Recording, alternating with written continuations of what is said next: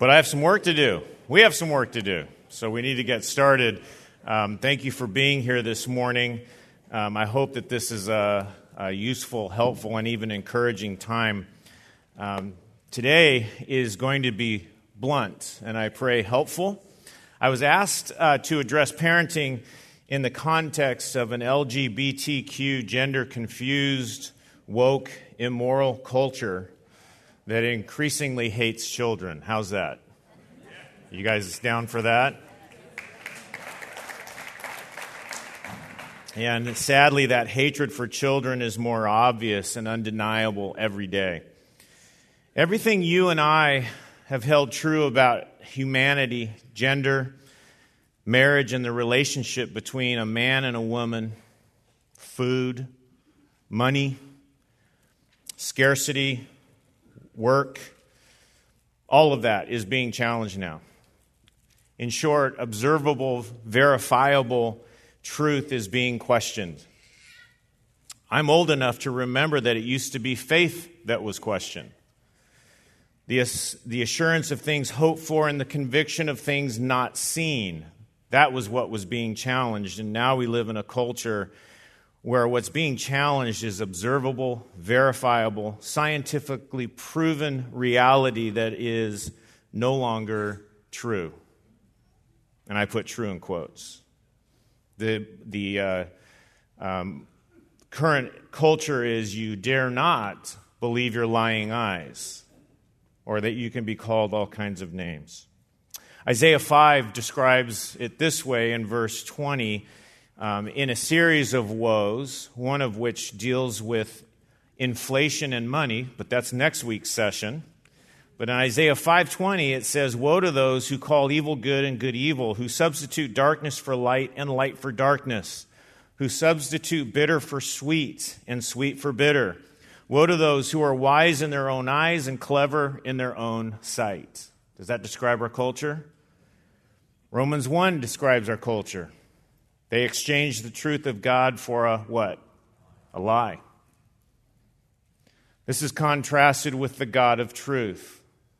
Psalm 31 verse 5 says, "Into your hand," talking to God, "into your hand I commit my spirit. You have ransomed me, O Lord, the God of truth. I hate those who regard vain idols, but I trust the Lord because He's truth." Folks, now is the time to double down on teaching the fear of God, the wisdom of God, and obedience to God. We have to wade into the state of the world you are preparing your children for. You're parenting in a stark clarity like this country has never seen, at least in my lifetime. The difference between the saints and the ain'ts is pretty clear, isn't it? There is no more cultural Christianity. You can no longer rely on the positive reinforcement or positive peer pressure from other families, from education, from media, politicians, entertainment, business leaders. It's not there. It no longer exists, uninterrupted. And by the way, your role is to interrupt what I'm discussing. But uninterrupted, your children are targeted. And they're targeted to be programmed to believe and even embrace some astounding truth. Again, the truth in quotes. The fervor that's used to influence your children is on a level that historically was reserved for religious beliefs. The secular fervor is in the form of intimidation, pressure, legalism, emotional persuasion, and assumptions based on completely false premises. And I think I'm probably preaching to the choir on this. I don't think I'm breaking any news to you. These false premises and these false truths, if you will, might be exposed later, but by then it's too late. Nobody wants to hear it. They've been adopted. Why? Because this truth is completely untethered from reality, physical reality, experiential reality, or biblical facts. You may not be aware of this new language or this new truth in great detail, but you cannot, as parents, ignore it. Your children are learning perspectives and terminology that I suspect were not part of your vocabulary and your terminology when you were growing up. Gender identity at a very young age. That is a term that your children are being confronted with. That boys can be girls and even have babies. Girls can become boys. In fact, your children wouldn't know this necessarily, but you do. A candidate for the highest court of the land, a woman, actually testified that there's no way to define a woman, and she was confirmed. A few weeks later, a Berkeley law professor in congressional testimony called a U.S. senator transphobic because he dared to challenge the fact that men can have babies. She called that position violence. These are our supposed intellectual elites. These are our betters. These are the people who are influencing the world that your children are growing up in. And all of this nonsense is verifiably, scientifically, and objectively false. Changing genders is impossible. That's not a political statement. I'm going to show you that from Scripture. A woman is definable, and men cannot have babies. When a baby is born, there's some uncertainty in the delivery room. I was there for 3 of them at least. There's some uncertainty. Is the baby healthy? Is she sick? Can they see? Are there 10? Remember counting? Are there 10 fingers and 10 toes? The one thing that is not uncertain in the delivery room, regardless of what a pediatrician will jump in and say, is the gender of that baby. There is no uncertainty. In humans, each cell normally contains 23 pairs of chromosomes for a total of 46. 22 of these pairs are called autosomes, and they look exactly the same in both men and women, males and females. The 23rd pair, the sex chromosome, differs between males and females. Hard stop. They are different. Females have 2 copies of the X chromosome, while males have 1 X and 1 Y chromosome. This is unchallenged scientific reality. I'm an accountant. I had to reread all of that to remember that. This is not up for question. It's not up for debate. And yet, doctors, scientists, join in on the fantasy world of gender change, mostly out of fear for their livelihood at this point. They lack integrity. LGBTQ and other labels for describing a myriad of sexual perversions that your children are hearing at an age that is, frankly, unbelievable. Sexual activity is determined by genetics now, not by choice. That's completely contrary to the Word of God. But if it's just genetics, then there's no basis to criticize that behavior or try to correct it. In fact, that kind of behavior has been elevated to a protected civil right. What the Bible considers base, immoral debauchery has been normalized now and even honored in this country. Your children are being told, trained to believe that there's no answer to the question, what is a human? That's where we're at now. This is a natural extension of decades of teaching evolution, animal rights, and the course of the abortion industry. Science and education has reverted to the dark ages, or it's heading there very quickly. Truth and facts are defined by agenda, not data. Inconvenient data and evidence, like chromosomes, is suppressed and hidden. Useful facts are created by manipulating statistics and data so that they have a basis for rejecting provable science. And society overwhelmingly right now asks for science to keep lying to them. They love the lies. They will fight for the lies to continue. That is going on in Los Angeles right now. Your children are being taught a completely different version of science than you and I grew up learning.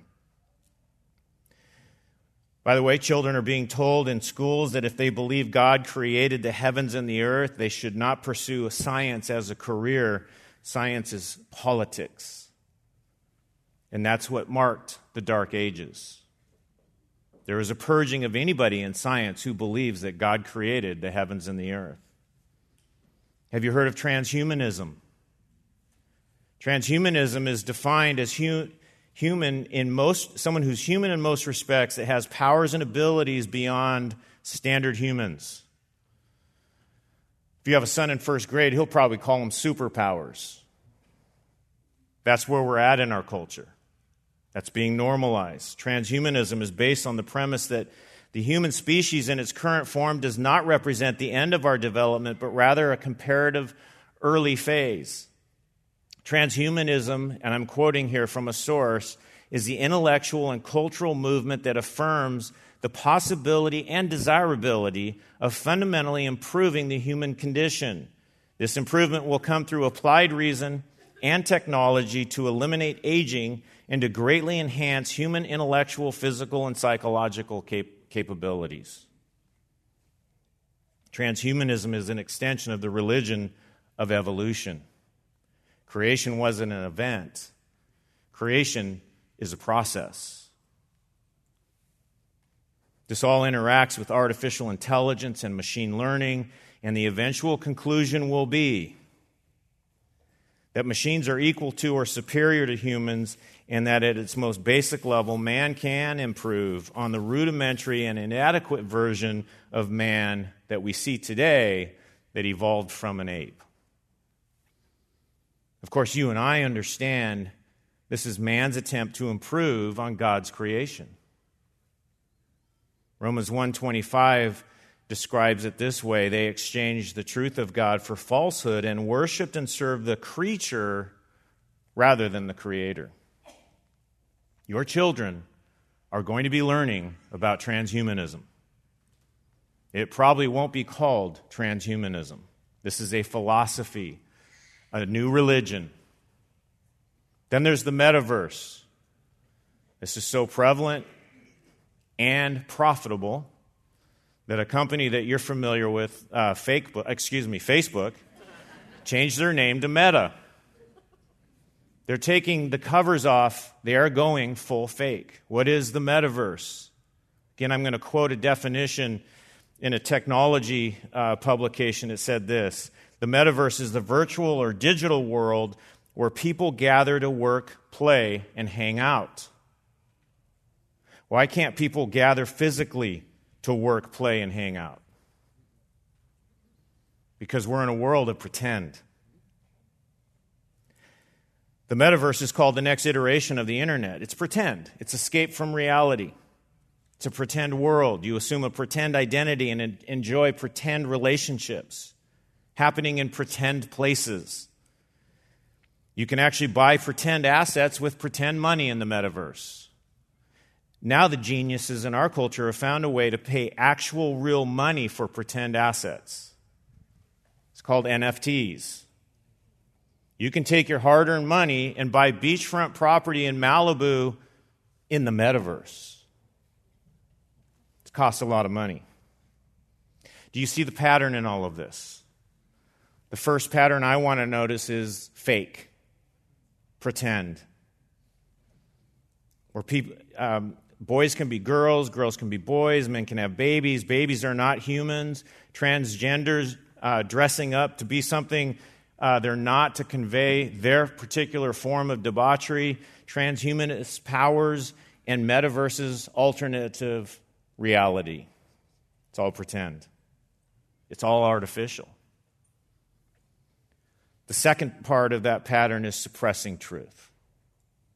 For pretend to be dominant, you must suppress truth. Romans 1 describes it this way: professing to be wise, they became what? Fools. It used to be that fantasy and pretend was the domain of little boys and girls playing together. They were developing their imagination. That was a rite of passage as a child. And adulthood was marked by a departure from pretend to the real world, reality. Those who were stuck in that pretend stage as adults were diagnosed, treated, and to the extent they harmed others, they were prosecuted and isolated. Some of you may not be old enough to remember that. This country historically fully adopted the biblical principle from 1 Corinthians 13:11 that says, when I was a child, I used to speak as a child, think like a child, reason like a child. When I became a man, I did away with childish things. Translation, I used to pretend, and now I don't. That is no longer the case. We've normalized playing pretend as adults. And your child will be forced on some level to accept this, to accept the pretend status of others. You know this is true because some of you in your workplace have been required to do this.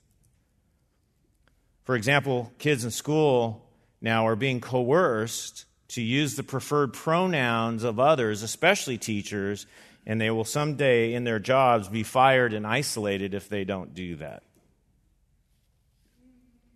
It's already happening. I think we all struggle in these foolish days with applying the wisdom of Proverbs 26:4 that says, do not answer a fool according to his folly, or you will be like him. Answer a fool as his folly deserves, that he not be wise in his own eyes. Even talking about some of this nonsense seems to give it credibility. But I think we have to talk about it. And this morning I want to have Scripture answer the foolishness as that folly deserves. Mom and Dad, you need not adopt the language of gender identity, moral perversion, transhumanism, and all the rest of it. But ignoring it allows your children to learn a language that you don't know. And to arm your children against this stuff, you need to know what's being taught and, in some sense, beat them to it. Prepare them before they get there if you can. Be thinking several moves ahead. And before I go on, I want to make note of something. I think some of you think about parenting in this environment maybe just in the last 10, 15 minutes, and you get discouraged, fearful. You want to take your family and hide away. What it was already a formidable task has just gotten a lot more complicated. I want to encourage you with a few things before we move on in that regard. Isaiah 59 is an apt description of our culture, of our country right now. I'm going to jump in verse 12. Our transgressions are multiplied before you, talking to God, and our sins testify against us, for our transgressions are with us, and we know our iniquities. Transgressing and denying the Lord, turning away from God, speaking oppression and revolt, conceiving in and uttering from the heart lying words. Justice is turned back, and righteousness stands far away, for truth has stumbled in the street, and uprightness cannot enter. Yes, truth is lacking, and he who turns aside from evil makes himself a prey. Now the Lord saw, and it was displeasing in his sight that there was no justice. Do you hear our culture, our country in Isaiah 59? Not to deepen the darkness here, but I do want to make note of two things in those verses. One, it says, he who turns aside from evil makes himself a prey. If you train your child to turn aside from evil, they will become what? Prey. Are you up for that? You should be. In your heart, what is your reaction to that? Your reaction should be to be strong and courageous. It also says in verse 15 of Isaiah 59, now the Lord saw. He doesn't miss any of this. He knows all of this. You need to take heart. There's some good news. For there's nothing new about anything we're looking at and enduring and experiencing today. Isaiah 59 was written 900 years ago. Parents for hundreds of years have dealt with a culture like ours and even worse. Nothing about the moral and spiritual state of this world has changed. And I say that to encourage you. We tend to think, there are things going on here that have never been seen before. How do I parent in this environment? Well, Jesus called Satan, the ruler of this world, as he has been since Genesis 3. 2 Corinthians 4 calls Satan the god of this world. In John 8, verse 44, Christ describes Satan. Listen to this. You are of your father, the devil. He was talking to people who did not, they had rejected Christ. You are of your father, the devil, and you want to do the desires of your father. He was a murderer from the beginning, and he does not stand in the truth because there is no truth in him. Whenever he speaks a lie, he speaks from his own nature, for he is a liar and the father of lies. So we know that long before we got here, Satan is the god of this world. He is the ruler of this world, and he is a murderer and he is a liar. Is that clear enough? That's the world we live in. Satan has been and he is the ruler of the world. He traffics in death and murder. So what we are seeing is literally demonic, and it's nothing new. So while the control of the fallen world has not changed, we do need to note that something in this country certainly has. Right? Why is the moral collapse of this country so obvious, sudden, and accelerated? Maybe that's just my observation. Maybe you're not seeing that. I think you do. I think it's because you and I are alive and we're in the front row observing the rapid descent described in Romans 1 as an expression of the wrath and the judgment of God. God appears to be quickly giving this country over to its sin. The restraints on Satan are being removed. God is quickly giving this country over to, and I'm reading from Romans 1, the lusts of their hearts, to impurity, degrading passions, depraved minds, and to giving hearty approval to unrighteousness, wickedness, greed, evil, envy, murder, strife, deceit, there's more, malice, gossip, slander, hating God, insolence, arrogance, boasting, inventing of evil, and disobedience to parents. This is Romans 1 truth. And it is the best explanation of a dramatic cultural shift that is in motion in this country. None of this is a surprise to our Creator and our Savior. Moms and dads, you've been given the task to prepare the next generation, your children, to be salt and light in a dark world. That hasn't changed. It's just for us, it's a little darker world. We've been given everything pertaining to life and godliness through true knowledge of Him who has called us by His own glory and excellence. That's 2 Peter 1:4.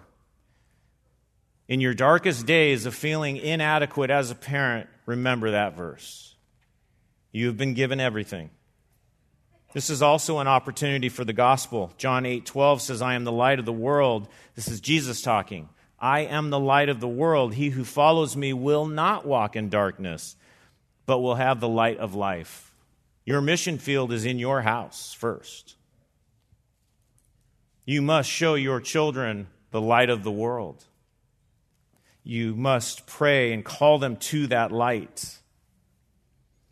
And then, should God graciously save them, Matthew 5 says, Christ said to us, you are the light of the world. A city set on a hill cannot be hidden, nor does anyone light a lamp and put it under a basket, but on the lampstand, and it gives light to all who are in the house. Let your light shine before men. How? Goes on to say, in such a way that they may see your good works and glorify your Father who is in heaven. You let your light shine. Your children's light shines by how they act, how they function in a world that is dark. Moms and dads, you must use your place of position, your place of influence, to implant the Word of God, truth, into the hearts of your children. You, your children, and your grandchildren can be the light in a dark world. You must parent as if you believe that the Bible is the Word of God. Your life and your words in front of your children should reflect the truth of God's Word. The Word of God will bring clarity and help. You must teach it. So if you would, turn to Genesis 1. All of that was introduction. Genesis 1 is an amazing chapter in the Bible. It's the chapter describing the creation of the world and everything in it. It describes in that narrative the order of creation, the design of creation, and some of God's purposes in creation. There is social order, natural order, and spiritual order described in Genesis. And all of it was called very good by God, the Creator. Genesis 1 is the owner's manual. We've been handed this world. We've been put it on this earth. What do we do with it? Genesis 1 is the owner's manual. It's the instruction manual. And virtually every tenet of modern-day conventional wisdom, or I'll call it the tenets of secular religion, are completely destroyed by one passage in Genesis chapter 1.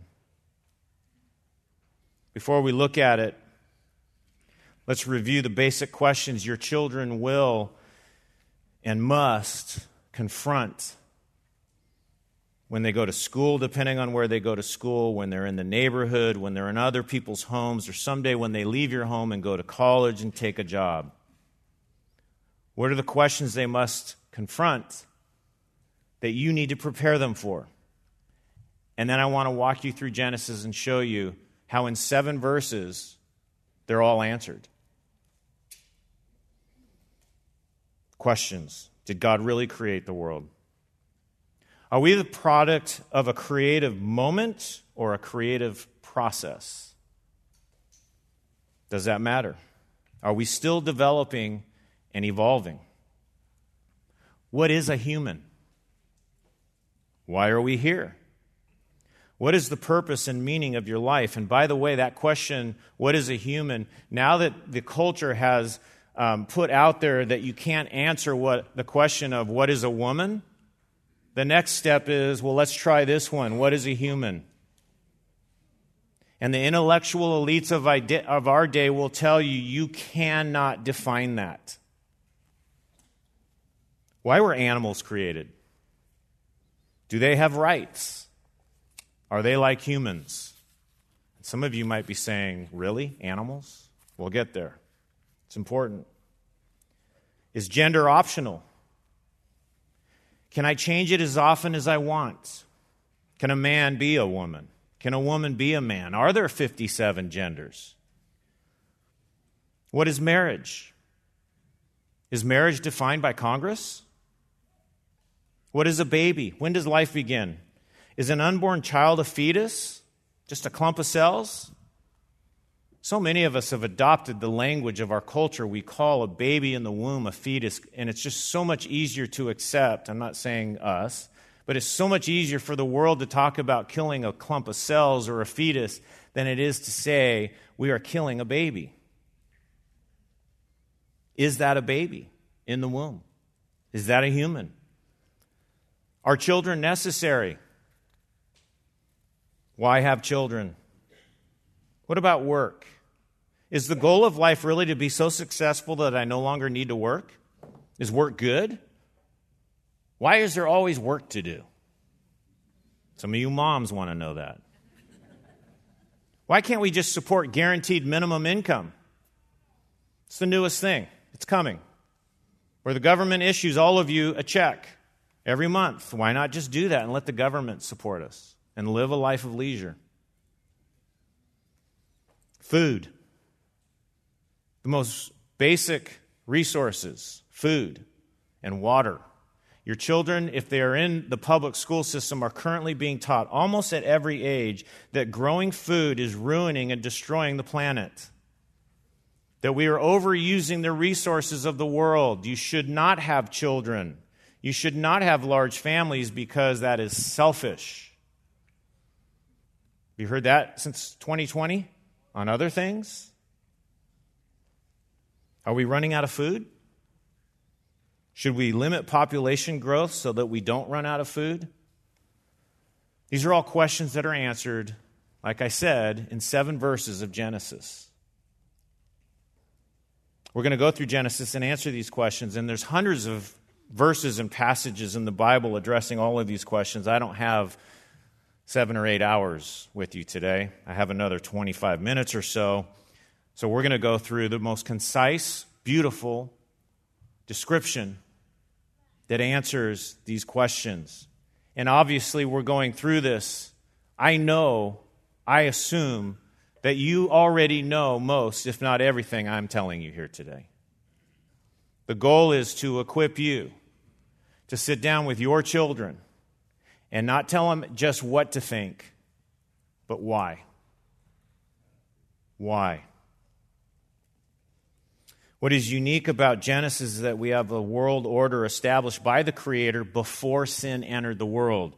By the way, sin changed none of it. None of the purposes, none of the order. The perfect world was functioning exactly as the Creator designed, described in a beautiful simplicity in the conciseness of text. And so Genesis 1 answers, first of all, a very big question. And that question is, did God create the world? Genesis 1:1. Profound verse. In the beginning, God created the heavens and the earth. You all know that verse. We need to think about this for a minute. This is the foundation. This is the initial test. This is the gateway, moms and dads, that you need to examine yourself. It's the test of whether you believe the Bible is the Word of God. It is not a scientific debate in your home. It can be. It probably will be and probably should be.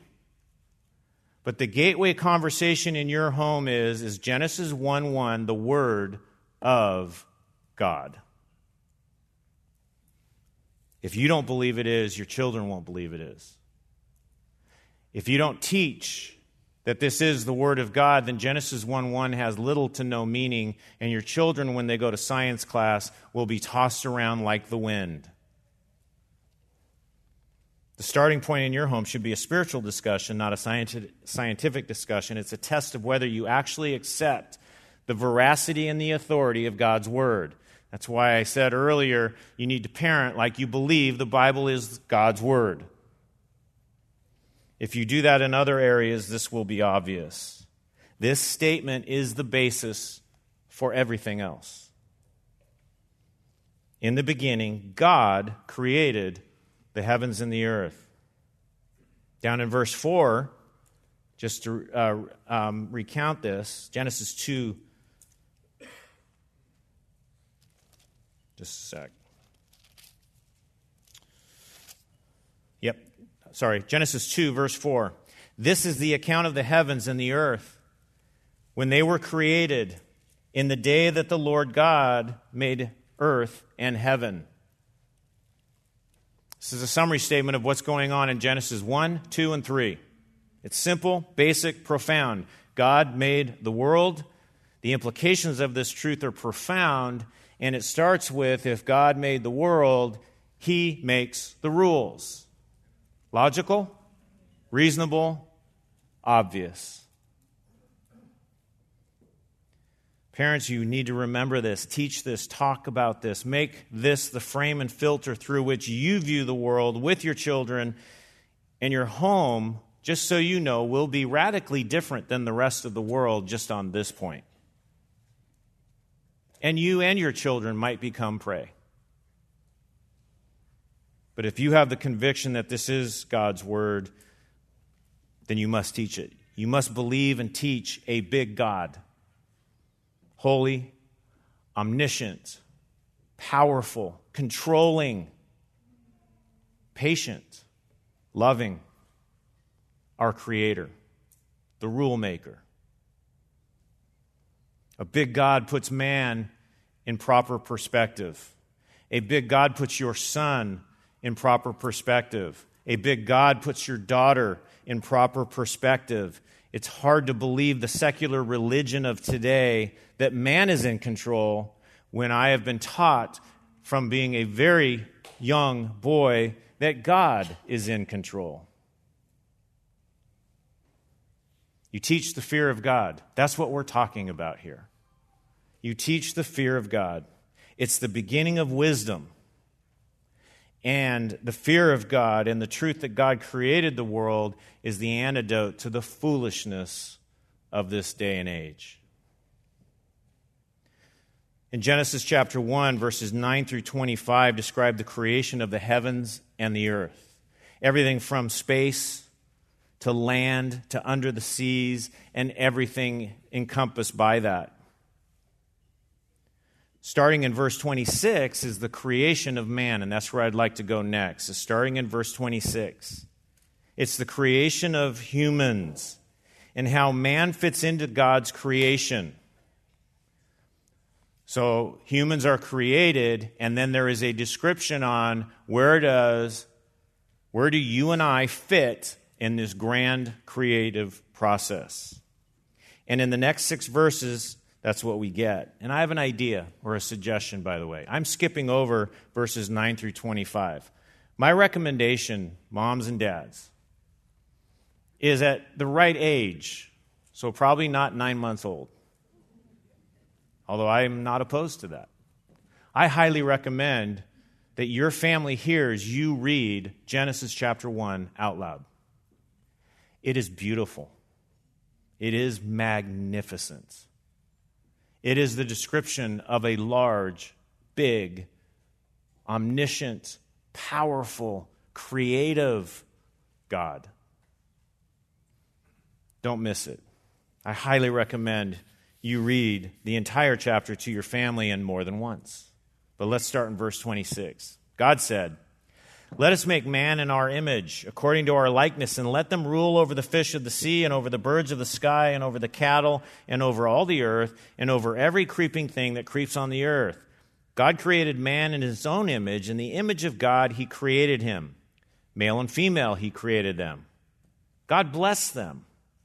And God said to them, "Be fruitful and multiply and fill the earth and subdue it and rule over the fish of the sea and over the birds of the sky and over every living thing that moves on the earth."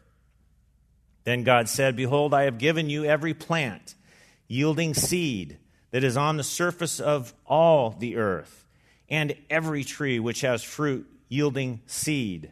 It shall be food for you.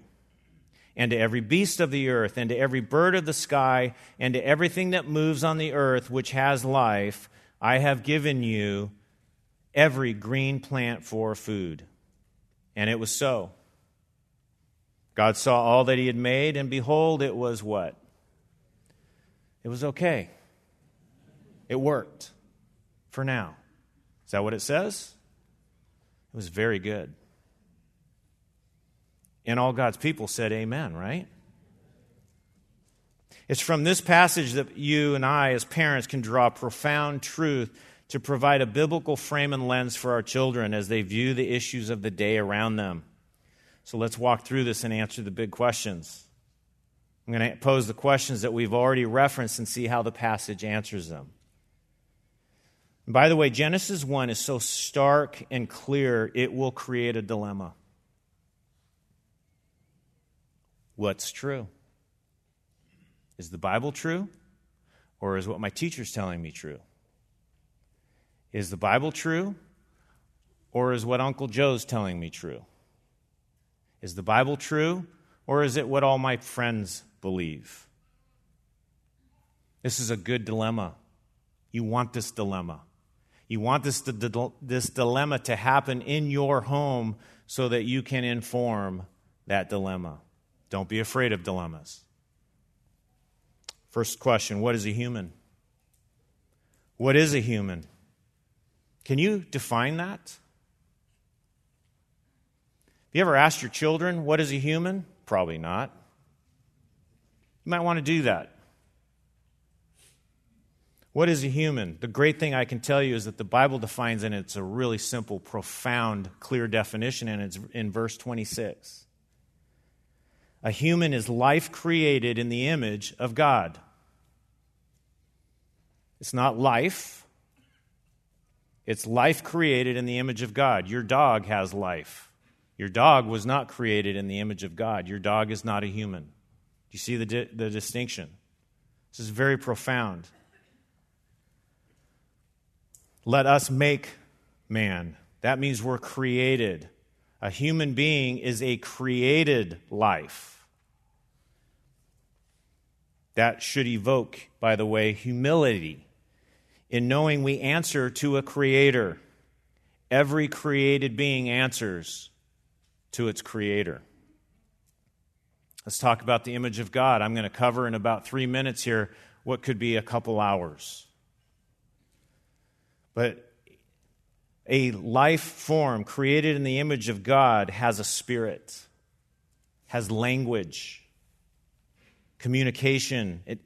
That life has initiative, intellect, personality.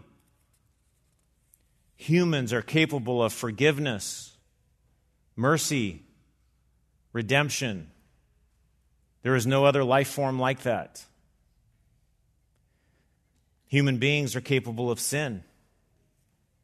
Human beings are able to make moral choices. Human beings are also the object of God's love, His attention, and His will. The object of God's divine purpose in 1 Timothy 1:15 is that Christ Jesus came into the world to save what? Sinners, human beings. God sent Christ to save humans. No other part of His creation will be redeemed. In fact, it will all burn. Humans are special. In Genesis 9:6, after the flood, God is explaining the significance, the real meaning of the rainbow. Even that's been polluted in our culture. But Genesis 9 gives the real description of the purpose and the reason for the rainbow after the flood. And in that description, God says, "Whoever sheds human blood, by man, his blood shall be shed. For in the image of God He made mankind." This is distinguishing once again, not just what a human being is, but the inherent value, the immense value of a human being. And that high value of a human being, of human life, destroys any argument that abortion is okay. It is indeed murder. I'll read again, Genesis 9:6. "Whoever sheds human blood, by man his blood shall be shed, for in the image of God He made mankind." Over in Genesis 2, verse 7, it says, "Then the Lord God formed man of dust from the ground and breathed into his nostrils the breath of life, and man became a living being." This is simply an expansion of the truth that's in Genesis 1. This is simple, it's basic, it's profound. God made your son. God created your daughter. He makes the rules by which your son, your daughter, you, me, must live. That is true before birth, at birth, and after birth. It's true before death, during death, and after death. His creation was the result of His purposes, and His purposes preceded us, and His purposes supersede our purposes. It's laughable foolishness to think that we, the created, can change what God, the Creator, has done. It's remarkable that human pride would result in us thinking we can or wanting to. So what is a human? It's answered in verse 26, "Let us make man in our image according to our likeness." A human being is life created in the image of God. Next question. What is an animal? And I know you all came in this morning with the burning question this morning, what is an animal, didn't you? You might think that's a silly question. I might have too. But in studying Genesis 26 to 31, it became very obvious that God thinks this is a very important question. enough to be answered and resolved at the beginning by God. It is an important question. Your children will be taught that human beings are no better or different than the animals. Animals are people too. Have you heard that? Or at least they're like people. Think about the cartoons, the TV shows, the movies your children's watch, where animals talk, they have personality, and they make moral choices. It's not hard to think that they can adopt the perspective then that animals are like humans and they have similar rights. You might not be aware of this, but most legal bar associations, including the American Bar Association, this is the collection of attorneys, the legal force of this country, almost all of them now have animal law sections. Your children are also going to be told that it's immoral to eat meat, or that to eat meat from animals that are mistreated is immoral. It's a massive industry right now where they are accommodating people who believe they can only eat eggs from chickens who aren't kept in chicken coops. Free-range chickens. Have you heard of that? This is only the beginning. There's more coming on all of this. Your children are going to be taught this. What does the Bible say about it? Genesis 1:26. This is very important. Let us make man in our image, according to our likeness, and let them rule over the fish of the sea, over the birds of the sky, and over the cattle, and over all the earth, and every other creeping thing that creeps on the earth. Do you see that? There is a hierarchy of creation. And this is important to note, to understand that humans are not like animals and animals are not like humans. It helps us understand what is a human. And we'll see in a minute, it also tells us what our role is on the earth. Animals were not created in the image and likeness of God. They have no spirit, language, initiative, intellect. Some of you have dogs that prove that. Some of you have dogs that make you think, no, they do have intellect. They don't have personality like human beings. They don't make moral choices. There are no God-given animal rights. That is entirely a creation of a sinful and rebellious creation. Here's the hard truth for some of you, especially the kids that are here today. Animals are food.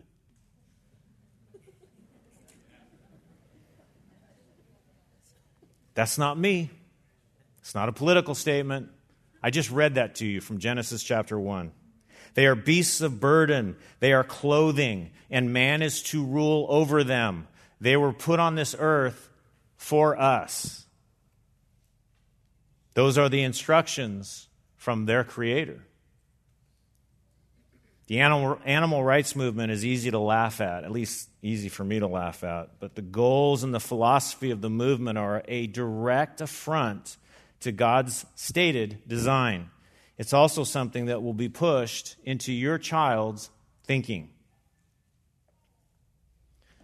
By the way, before we leave animals, I think I want to say it's obviously we're not to intentionally mistreat or needlessly injure animals or any other part of God's creation, actually. It says in Proverbs 12, a righteous man has regards for the life of his animal. All of God's creation is to be appreciated and respected as we subdue it and rule over it. What about gender? What about gender? Let's keep reading in Genesis 1, verse 27. God created man in his own image. There it is again, in the image of God. God created them, male and female, he created them. We don't have to spend a lot of time on this. If you have entered Genesis at chapter 1, verse 1, and established in your thinking and in your home that this is the Word of God, then you have everything you need to know right here. Male, female. Two genders, period. Hard stop.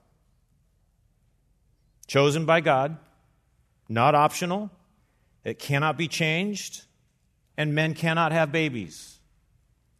You know that's true. Again, that is not a political statement. That is God's description. The God of the universe. Gender is the choice and the design of God according to His perfect will and His purposes. Your child should know that. Your son is not your son by mistake or by random choice. God individually, in His love and according to His purposes, gave you your son. Same for your daughter. Your child will be told they have the power and the option to make a choice about their gender. It is amazing to an old guy like me to see how openly this is being pushed in elementary school. It starts early, and it will be often. They will be convinced they have the power or they have the option.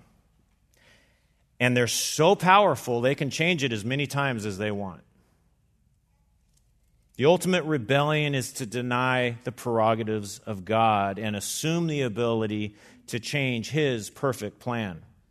It is utter foolishness, and it's the ultimate expression of human pride. That is the issue if you know somebody who is changing their gender. Number one, they're not changing their gender, and they are expressing in the most visible, base way they can that they know better than God.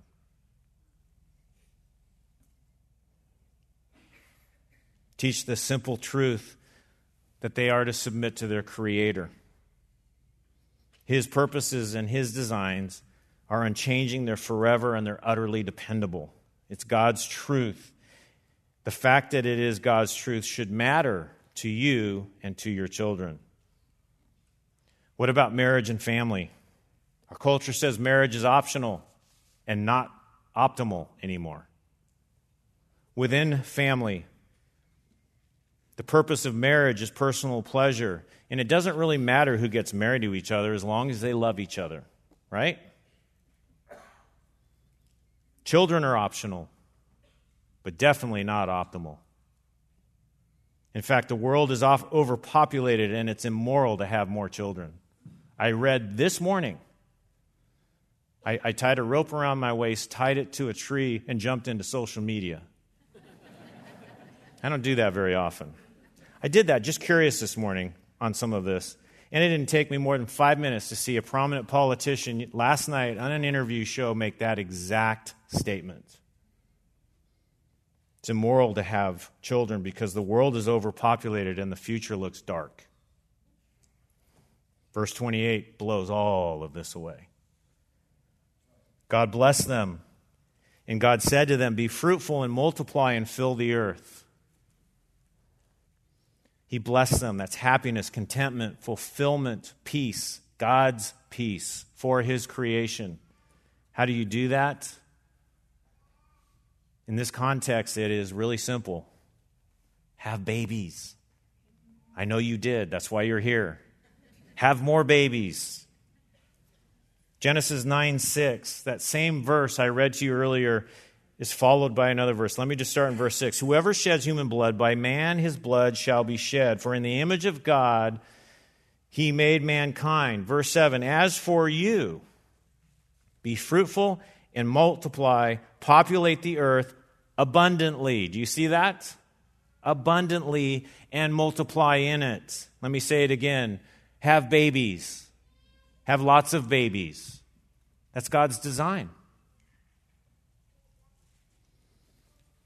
And the God-ordained context for children is marriage. In Genesis chapter 2, he establishes the design of man and woman. He talks about Adam and Eve. At the end of all of it, Genesis 2:24, for this reason a man shall leave his father and his mother and be joined to his wife. Translation, woman, shall be joined to a woman, and they shall become one flesh. For what reason? You ever wondered? You hear this at weddings. For this reason. What reason? Well, verses 18 and 23 provide all of that, and we won't develop all of that this morning, but a man and woman are brought together, and the order of the family is established in verses 18 to 23 for that reason. a man and a woman come together. Why do people get married? It's not because they love each other. That's part of it. But God's purpose for a man and a woman coming together is to glorify God and to have babies. Sounds so basic, but that was God's design. Multiply, fill the earth abundantly. Satan's culture is death. We already saw that. Murder and death and lies. The constant drumbeat of overpopulation is a lie from the pit of hell. Do you think God didn't know what he was saying when he said, multiply and fill the earth abundantly, and then he said again, multiply? God knew what he was doing. He knows what he's doing. It is a sign of a godless, I would even say demonic culture that suppresses the bearing of children. Some of you are aware of China's one-child policy, codified the defiance of God. And it was completely consistent. You can only have one child. It's completely consistent with other policies in that same government, resulting in the murder of millions of people in communist China. God is the ruler of this earth, and he's a murderer, and he's a liar. And so when we see that going on around us, it should not deter us at all from God's definition of marriage and family and his design for marriage and family. You know, who your children marry is optional. I know it's a scary question. When they marry is optional. That your children will marry should be assumed in your parenting. And that should inform your parenting. Even if they have the gift of singleness and they don't marry, you have not wasted your time. Those with the gift of singleness still support and affirm the place of the family because it's God's design. What about work? What about work? In our culture, work is optional. It's a burden. It's unnecessary. Or maybe necessary, but you want to get that out of your life as quickly as possible. Well, verse 28 repeats a phrase that is said in verse 26. Let me read verse 28 again. God blessed them, and God said to them, be fruitful and multiply and fill the earth and subdue it and rule over the fish of the sea and over the birds. There's two verbs there, subdue and rule. You see that? That's work. You have work to do. And by the way, the implications of having children is you're going to do what? Oh, I thought there'd be a big response to that question. You all don't look tired either. Maybe you're not doing it. Parents work, don't you? That is an implication of parenting. If you listen to all the parenting stuff we do here at Grace Church, you read your Bible, you see that as a parent, you have a lot of work to do. That's implied. That's part of God's perfect design. But subduing the earth and ruling over the fish of the sea and the birds of the sky and over every living thing that moves on the earth is work. That's God's divine purpose. It's a gift from God. It's his command. In Genesis 2, talking about the creation of Adam, it says this in verse 5, the shrub of the field was not yet in the earth, and no plant of the field had yet sprouted, for the Lord God had not sent rain upon the earth, and there was no man to work, to cultivate the ground. Adam's created. Down in verse 15, the Lord God took the man and put him in the Garden of Eden to enjoy it. Is that what it says? It says he put him in the Garden of Eden to work it, to cultivate it, to keep it. That is ruling and subduing. That description in Genesis 2 is an expansion of what it meant in Genesis chapter 1 when the command was given to subdue and rule. Everything Adam needed was provided, including work to do. Work is not the curse. Work was in God's design on this earth before sin entered the world. We know from Genesis and the rest of the Bible, including the New Testament, that work is a gift from God. It is a blessing. It is a form of worship. It is a fact of life. And yes, it's hard, but it has a purpose. Remember that when you get on the 4:0 cry in the morning. Work is good. If you really want to understand how much we should appreciate work, talk to someone who cannot work. There are some in this room this morning who would give anything to be able to work. Why is that? Because that's God's design. After the curse, after sin enters the garden in Genesis 3:17, God says to Adam, "Cursed is the ground because of you. In toil, sweat, work will you eat of it all the days of your life." So really, is our goal in life to get to the life of leisure? To get to a place where we don't have to work anymore? Maybe for some, but not everybody. Both thorns and thistles it shall grow for you, and you will eat the plants of the field. By the sweat of your face you will eat bread till you return to the ground, because from it you were taken, for you are dust, and to dust you shall return. That is life on this earth. Ecclesiastes 2 expands the role and the difficulty of work, all by design. Work is not the curse. It is the connection between if you don't work, you don't what? Eat. That's the curse. Enjoy your work. Thank God for your work. Understand that that was, by God's design, in the garden, before sin entered the world, His perfect design. It was His grace to us. One more area to talk about, and then we're done. Food, water, scarcity, famine. Maybe another thing that you weren't walking in here thinking about this morning. But I'm telling you, your children are being targeted. That they are being taught and told through entertainment, through their education, that we're running out of food and energy and water. Your children are being shamed into a perspective that it's unloving or immoral to be a consumer of food. If you don't believe me, and I understand why you might not, tie a rope around your waist, tie it to a tree, and jump into social media for about 5-10 minutes. It is everywhere. We're harming the environment by eating food. Fear, it's the coin of the realm. Create a fearful people. The Green New Deal is not just in this country, around the world. It's instrumental in the decision to shut down farmland. Farming harms the environment, don't you know? The new virtue signaling accommodating this fear and saving the planet is eating synthetic food. Some of you probably eat synthetic food. I'm not saying that's a sin, but I'm just telling you that is where we're going. Synthetic food is justified by the fear of population outgrowing the ability to grow sufficient natural food. And again, it's all fake news. It's all false. We know this from Genesis 1.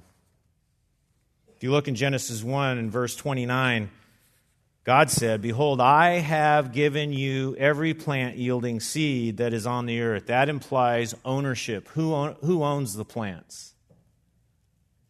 God. He's given them to us. Yielding seed, what does that mean? That those plants are going to be reproducing, self-reproducing.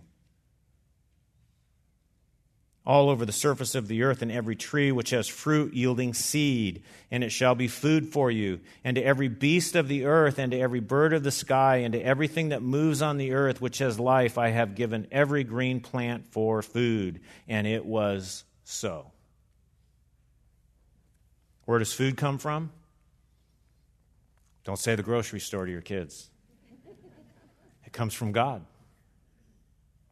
Read Genesis 1. If you read the part of Genesis 1 that I skipped over, you will now understand why it talks so much about seeds and reproducing. Because in verse 29 and 30, what God is telling us through Moses is, I have given you an endless supply of food. Don't mess it up. I have given you, that speaks to the grace of a loving God. Whether we acknowledge it or appreciate it, there it is. It's a replenishing, renewing supply. That's why it keeps referencing seeds. So you might ask, why is there scarcity and famine? And by the way, your children might know a significant period in this world of scarcity and famine. Everything's pointing to it. Does that contradict Genesis 1? No, scarcity of food is caused by a fallen world. It can be caused by disease or disaster. It's mostly caused generally in history by politics. In this woke world, the perspective of don't eat animals, it's not a loving thing to do. Don't eat food raised on farms. You see, we should, and we ultimately will, enjoy the food supply that God gave us. It may take a good famine to remind everybody that God produces the food. He has given us what we need, and we've messed it up. You know, the destruction of farming has been underway for decades here in California. If you've ever driven up the 99 and the 5, you've seen it. Most of those farmers have gone to other countries. And now it's happening in Europe. If you're watching the news at all, I know they're trying to suppress this. Most of Europe is locked down now because of protests. There is potential, and this isn't because of a war in Ukraine, by the way. The environmentalists are in full offense to save the planet. The planet takes priority over people. It is worshiping the creature over the Creator. It is completely ignoring Genesis chapter 1, verses 29 and 30. That God created this world.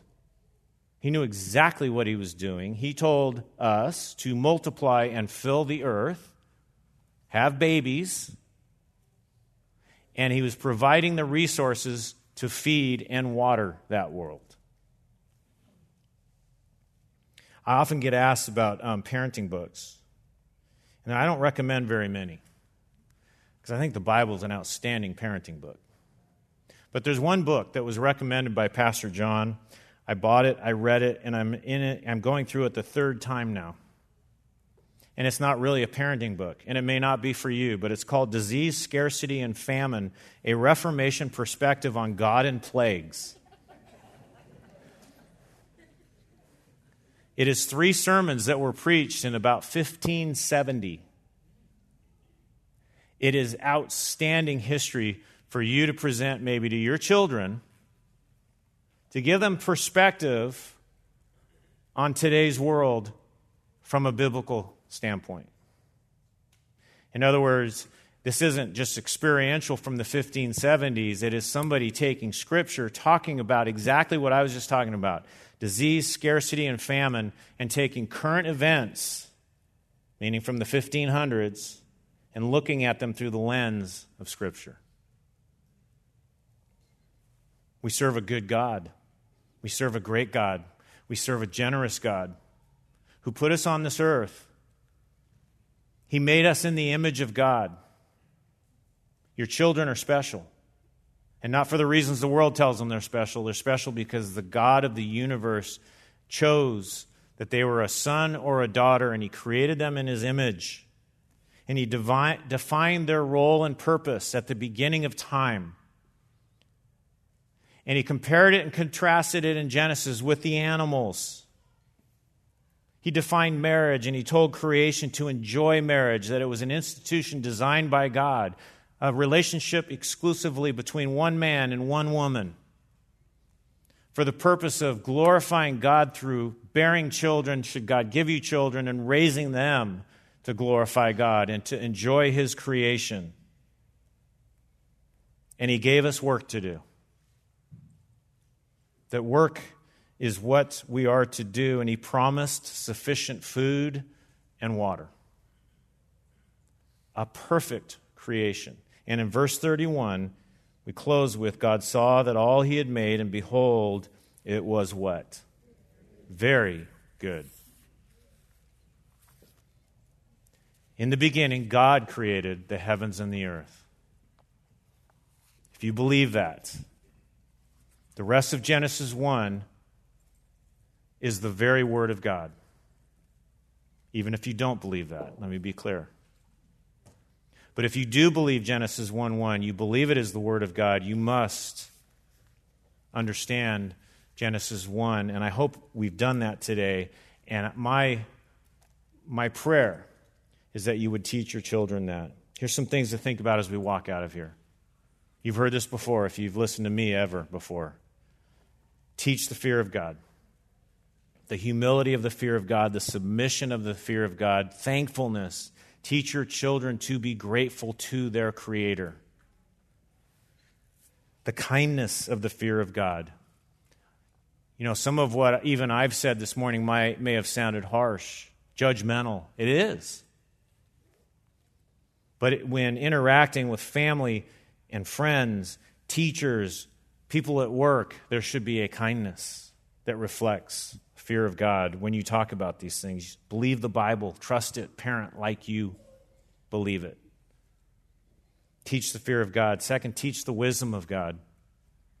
That is the Word of God. Genesis 1. Teach your children to believe their lying eyes. Informed by the Word of God. You need to teach them and train them so that their eyes can discern between good and evil.